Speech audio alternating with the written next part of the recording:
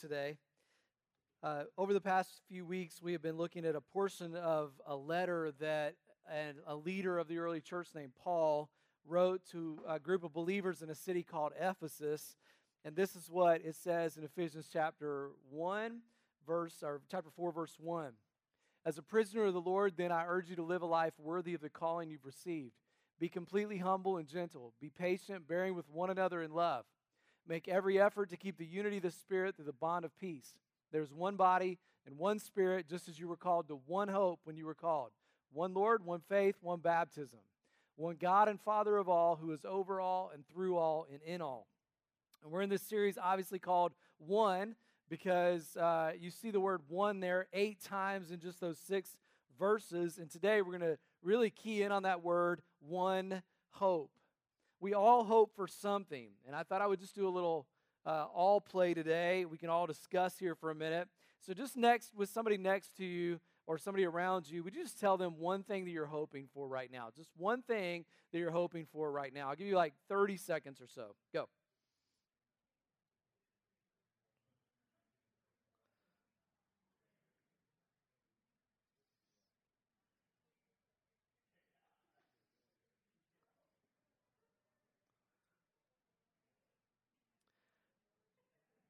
All right, how many of you guys said something that involved food? Raise your hand if it involved food. All right. A few of you. How many of you just said something that involved sports? All right, anybody? How many of you said something that involves seasons? Like I hope it gets warm soon or something like that, all right? So we all have different categories of hope, and we hope that maybe it'll stop raining, or we hope our in-laws will leave soon, or we hope that the winter pounds will soon be shed and we will be ready for the summer. We hope we don't overspend. We hope our kids will adjust in school. We hope that the off-season trades that the Reds have made will produce fruit in the actual upcoming season. But we have all these hopes, whatever they are. But all of our hopes, as good as they might be, some will come to pass, some will not come to pass, right? But in the Bible, we see 200 times where the word hope is used. And in the Bible, we see the word over and over again attached to God and His promises. In the Bible, hope is not just an optimistic outlook. It is an optimistic outlook that's based on God's promises. It is a confident expectation of the future. I am confident that God's going to do this. I can count on God, that God's word is true. And so today we're going to talk about one hope.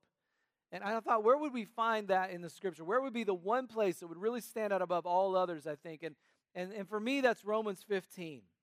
In Romans 15, we see the word hope used a few times. And we dig into that text and we see that Paul writes this letter to a church in Rome. And this is kind of his capstone letter. It's really deep theology, and it's also a lot about practical expression of that. And so for the first 11 chapters, in chapter 1 through 11 in the book of Romans, you see him talking about our need for grace and salvation. He talks about how God has provided through Christ. And then in chapter 12, he turns the corner and he really starts to say, this is how these truths apply to your life. They actually make a difference in your day-to-day life. But then in chapter 15, he stops for a brief moment and he kind of almost has a benediction, almost a prayer that he offers on behalf of the people that he's writing to in Rome. And it says this in Romans 15:13. May the God of hope fill you with all joy and peace in believing, so that by the power of the Holy Spirit you may abound in hope. May the God of hope. What I want to do today is just introduce you to the God of hope.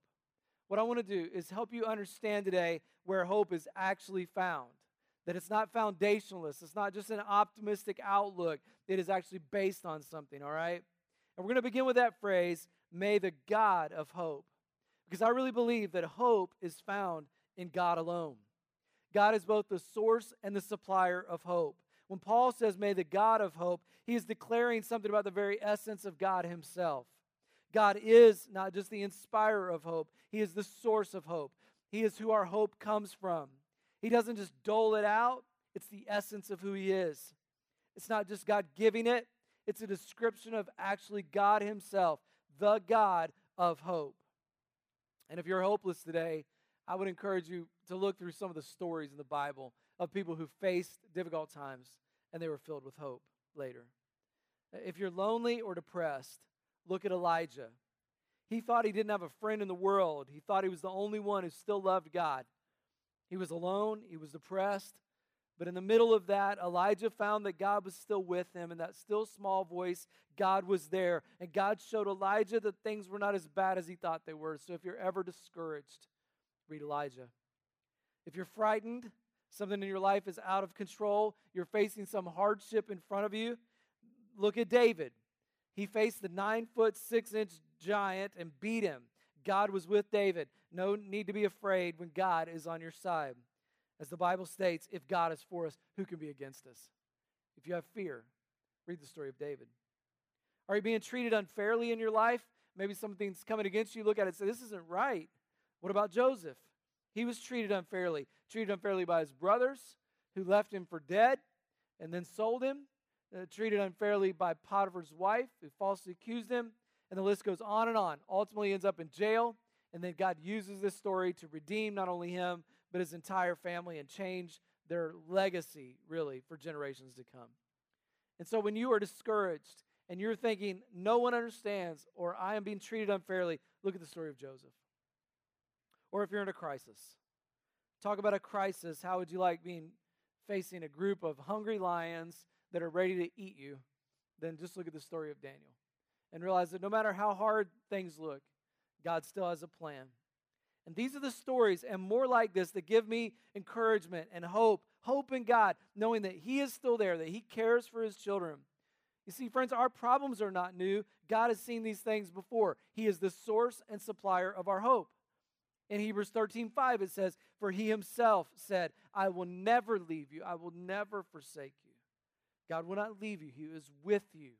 He is your source of hope. Even when I go places I should not be or say things I should not say, God is with me.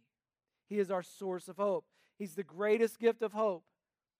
And of course, that greatest gift that he gave came in the cross. If you want to know what does the definition of hope look like, it looks like Christ on the cross. The cross was reminding all of us that God loves you, that he is the master of the universe. He's the Lord of lords. He's the King of kings. John 15:13 said, greater love has no one than this, that he lays down his life for his friends.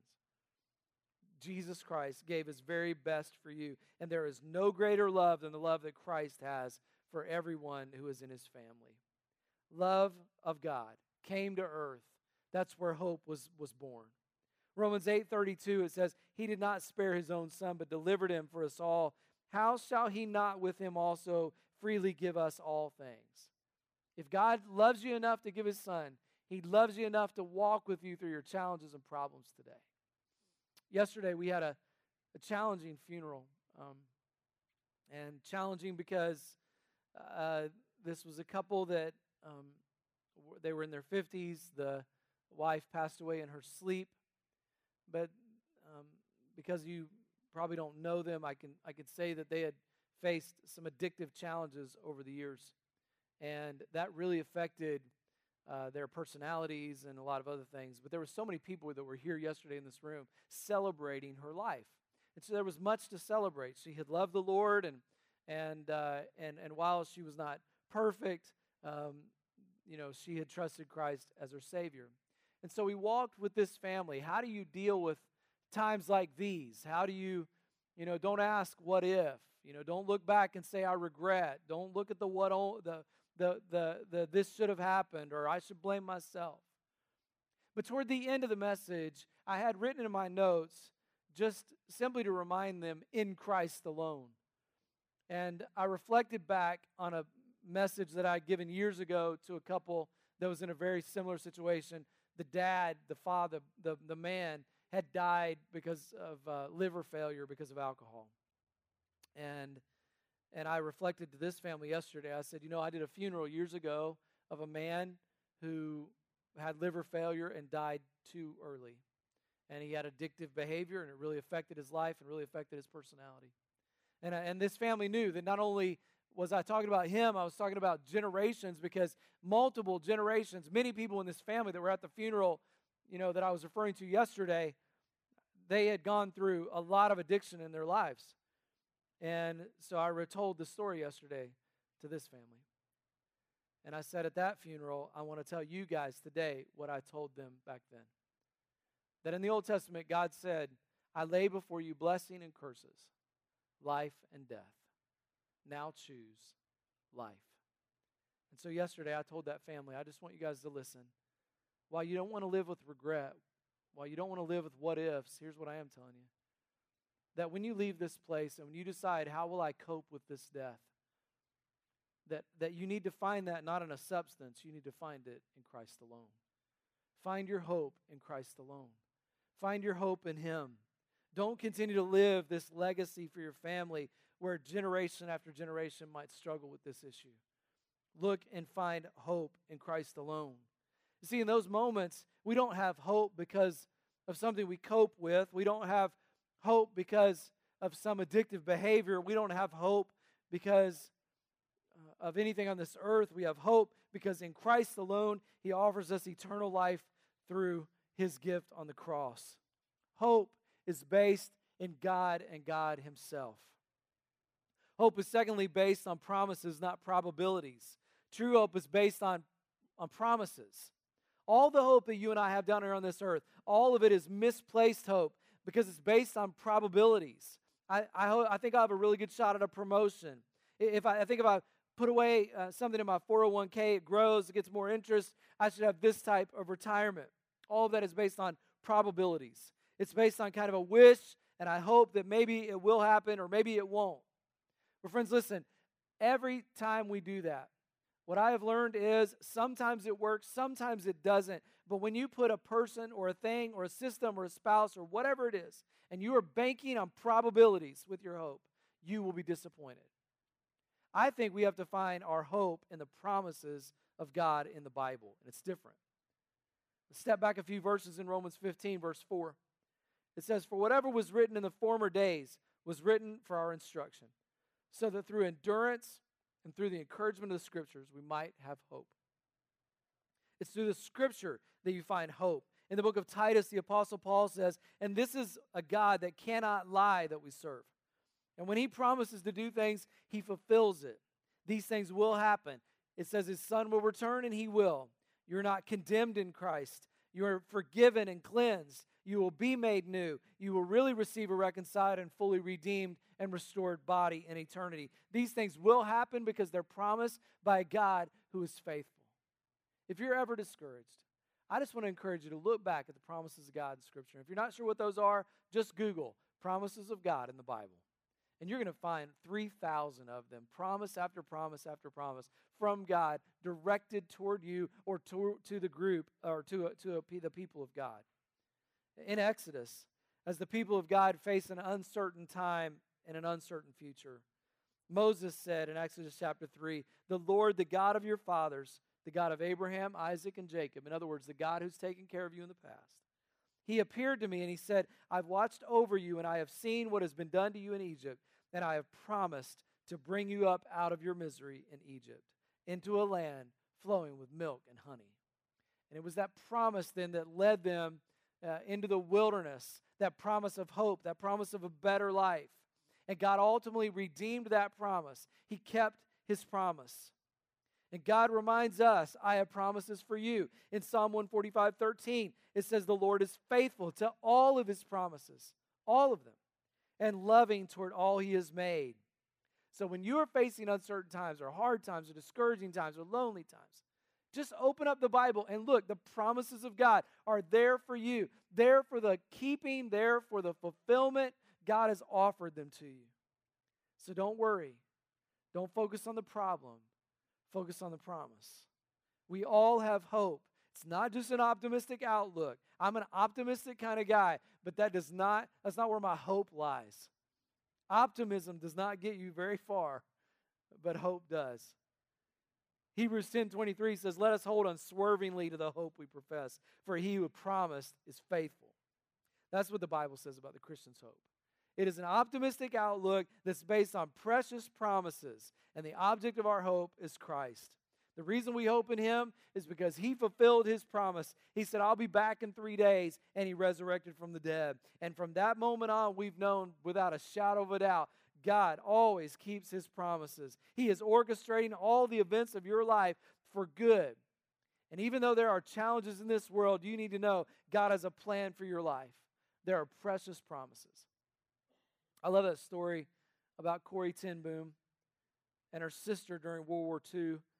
They were in a concentration camp in a barracks at Ravensrock. And word spread that somehow they had managed to sneak a Bible into the barracks. And they were having clandestine meetings to support one another and pray for one another. And they would read the Bible. And Corrie ten Boom said that her barracks became known as the crazy place where they hope. Hope in the midst of difficulty and challenge and the greatest of hardship. Why? Because God who promised is faithful. Hope is based on promises. Hope also fills us with peace and joy. Look at Romans 15:13. May the God of hope fill you with joy and peace in believing, so that by the power of the Holy Spirit you may abound in hope. I love that phrase, may the God of hope fill you with peace and with joy. I love that word. It's this idea of just being filled to overflowing, that God has provided so much joy, so much peace, so much hope, that it's filled to overflowing. And he gives you joy and he gives you peace. Those are two things we want these days. Joy, Paul writes about that over 21 times. The Apostle Paul uses the word joy. That is one of the marks of being a believer in Jesus. If you are sour all the time, if you are just down all the time, if you are negative all the time, you have to check it and say, wow, I need to find that joy. Because joy is this outward expression that starts with an inward satisfaction of the soul.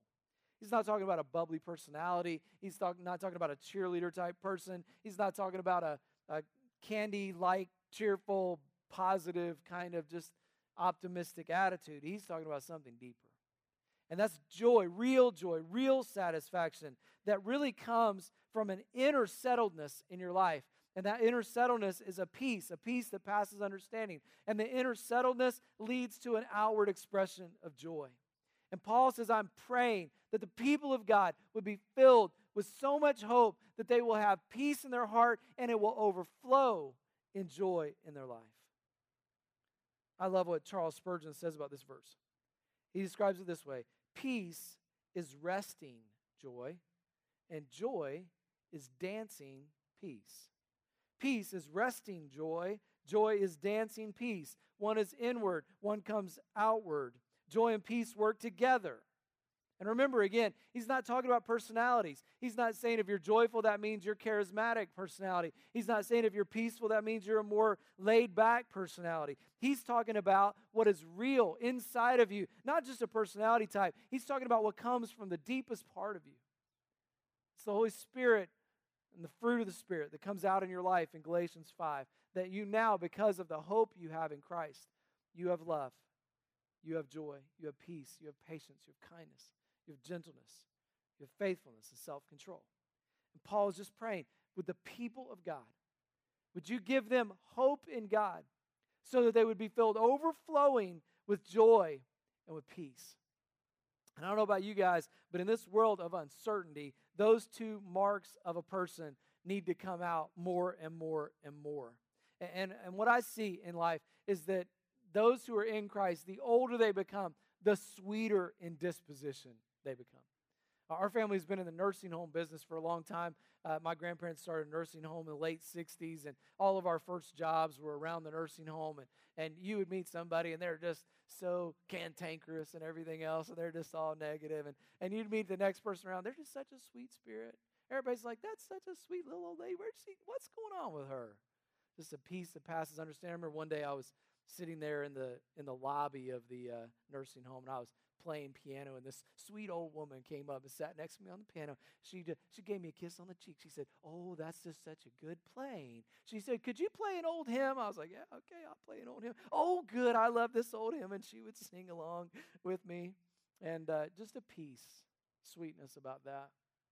I told you about a woman at up in the Middletown campus that is really embracing the idea of these two churches coming together as one, and she's been so positive. I drove in 2 weeks ago when I was about to preach there, and she parked in the first spot next to the building. I figured that makes sense. She's older. She needs that spot. I said, well, you get the first spot today. She said, I get that spot every day. That's my spot. I was like, oh, okay. I didn't know. Now I know. I got to figure out what sacred cows to avoid. That's when I was like, well, that's great. That's awesome. That's awesome. Well, we were going to do a work day yesterday, and we were going to tear out walls and things like that as we're preparing to kind of get their facility there ready for, making it kind of like Access Kids. And so we were tearing out things. But before we put the dumpster there, I asked Mark, I said, where should we put the dumpster? He said, oh, just put it there in the first spot next to the building. Well, I'm no dummy. I've been around a long time. I'm like, that's Stella's spot. Don't put it there. I was like, that would be terrible. And he goes, no, it's fine. That's the one that makes the most sense. I said, well, you're taking the blame on this. Well, then the dumpster guy came, and he brought the ugliest dumpster I've ever seen in my life. It is so rusty. It is so nasty. I joked with the guy. I was like, wow, thanks a lot for bringing me your best. He was like, you kidding me? He said, I love bringing that old thing. People don't like it sitting out there very long. And I was like, okay. They put it right in Stella's spot. Right, that big old nasty dumpster right in Stella's spot. And I just wondered how she felt today when she drove into church and there was that dumpster in her spot. And Mark's wife, Gail, said, you know what we're going to do? We're going to put a big sign on it, Stella. And she actually had the poster board ready to put the name on there, right on that spot. But Stella's so sweet, sweet-spirited. And what I'm saying is, I just think that comes not from any external thing. I don't know anything about Stella's life or how difficult it has been, the ups and downs that she has faced. I don't know those things yet. I don't know how she is financially, or I don't know how stable she feels in those areas, but I do know this, that she expresses a joy and an inner peace. And the only place that must come from is from Christ and Christ alone. So I'm encouraging you. Find that peace, that hope, that joy in Christ alone. And you'll begin to find it in your life. Number 4, hope comes in believing. Romans 15:13, may the God of hope fill you with all joy and peace in believing, so that by the power of the Holy Spirit it may abound in hope. When the Apostle Paul, what he's saying here is if you follow through the book of Romans and you see the phrase believing or in believing, it means that you've placed your hope, your trust in Christ. You've placed your confidence, your faith in the one who was sent to redeem you and to reconcile you, Jesus Christ. And next week, we're going to talk a lot more about this when we talk about that phrase, one Lord, one faith, one baptism. We're going to talk about your decision. We're going to talk about what it means to make Christ Lord of your life. But Paul says hope comes in believing. Paul is saying that when you look through the entire book of Romans, you see these phrases like this, there is no one righteous, not even one. But for all who believe, who have been reconciled to Christ, or you might read that no one is perfect, no one is righteous, all have sinned and fallen short of the glory of God. But through Christ and his payment on the cross, we have the opportunity for reconciliation in our belief. That in believing, we come to Christ. And when Paul is saying all through the book of Romans that when you feel condemned and you're without hope, God sent his Son to reconcile lost sinners. And the phrase in believing is you and me putting our trust, our confidence, our hope in the one who has reconciled us. He's our only hope for eternity. And Paul is saying, may the God of hope fill you with all joy and peace in believing. I want to give you a little truth principle here, and that is you become what you believe. And I've experienced this in my own life. If you believe something about yourself that's negative, it has a tendency to come out in your life as a negative. If you believe something about your life in a positive way, it has a tendency to come out in your life in a positive way. You believe or you become what you believe. And when you believe certain things about the Lord, and you believe that God is good, that God loves you, that Christ has come, you believe the things in the Scripture, you ultimately become more and more like Christ. You become what you believe. And when you believe about Christ, you become more like Christ. And he goes on to say, so that, in other words, he turns in the prayer and says, I want you to be filled with joy and hope and peace. Why? So that the power of the Holy Spirit may in that you may abound in hope. He bookends this prayer with hope. He's a good orator. He starts with hope, he ends with hope. May the God of hope, by the power of the Holy Spirit, allow you to abound in hope. That's the prayer itself, bookended with hope. It begins with hope. It ends with hope. The God of hope is longing for us to abound in hope. And I love that word abound because it reminds us of this, that God's hope is in endless supply. You don't need to worry about, is it a little bit? I mean, there's quite a few people here today. Maybe God's hope doesn't apply to all. Maybe there's not enough hope for everybody in the world, but there is. God's hope abounds. His hope is in abundant supply. It is lavish hope. It is not just rationed out. It is lavishly supplied. It is given to you over and over again.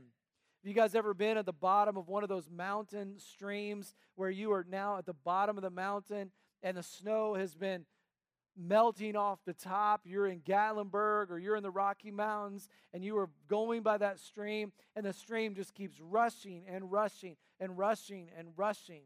And you're sitting in that stream and you're thinking, I wonder if that water will ever run out. But it seems like it is a boundless and endless supply of water. It continues to pour down that mountainside over and over, hour after hour, day after day, year after year. No matter how many cups of water you pull out of that, it continues to rush over you. And that's the way God's hope is. No matter how many people are in the river, God's hope is in ample supply and washes over all of us with satisfaction, producing joy, producing peace, producing a settledness of soul, producing an abundance of hope. And to that end, I want to pray for you today that you would have and to find and to be reminded of that hope. God, I thank you today for the opportunity to know you. And God, I pray today for those in this room who maybe have never said yes to you. They have never made a statement professing their faith. They have never publicly said, I believe that Jesus is the Christ, the Son of God. They have not repented of their sins. They've not been baptized into Christ. God, I pray for those individuals today that need to make that commitment to Christ. And I pray, Lord, that they would be convicted, even by the story this week of Jennifer who passed away. God, thank you that she had put her hope in you. Because, God, one morning when she woke up on the other side of eternity. And God, that's a moment that's coming to every single one of us at some point. So God, I pray we're ready for that moment. I pray that we don't delay. The Bible says today is the day of salvation. And so God, I pray for everyone in this room who would say yes to Jesus. And God, I pray that they would come up after the service. They would say, I want to make that decision. I believe that Jesus is the Christ. I repent of my sins. I want to be baptized into Christ. I want to have all my sins washed away. I want to be buried, and I want to be reborn and renewed, restored. I want to have hope. God, if there are those in this room who are believers in you, but somewhere along the way, they focused more on the problem than they did on the promises. They focused more on their struggles than they did on hope. God, I just pray that you would fill them with that inner sense of peace that passes understanding. And I pray, God, that they would focus on the promises of God. I will never leave you. I will never forsake you. There is no temptation that has overtaken you, but such is the common to man. God is faithful. He won't allow you to be tempted beyond what you can bear. He who began a good work in you will be faithful to complete it. Don't be weary in doing good, for in due season you will reap a harvest if you do not give up. I will never leave you. I love you. God, there's so many promises in the Scripture. You walk with us through the storm. You lead us through the challenging times. God, just give us the courage to simply open up the Word and allow the promise of Scripture to speak to our hearts again. God, for all of us today, I just pray that we would have that peace that passes understanding, that joy that abides, that no matter what happens in this life, we have hope. Hope for tomorrow, hope for eternal life, and even when things get difficult, God, we know that you are in control. We trust that today, God. And we love you, and we thank you, and we praise you. In Jesus' name, amen. Look, I'm going to be just standing out back by the sound booth today. If you want to say yes to Christ for the first time, you can do that. You can come back and just say, let's pray together. I'd never become a Christian. I want to talk to you about that. Some of you may want to say, I just need prayer about something. Would you just pray with me? I'd be happy to do that today as we stand and we sing together.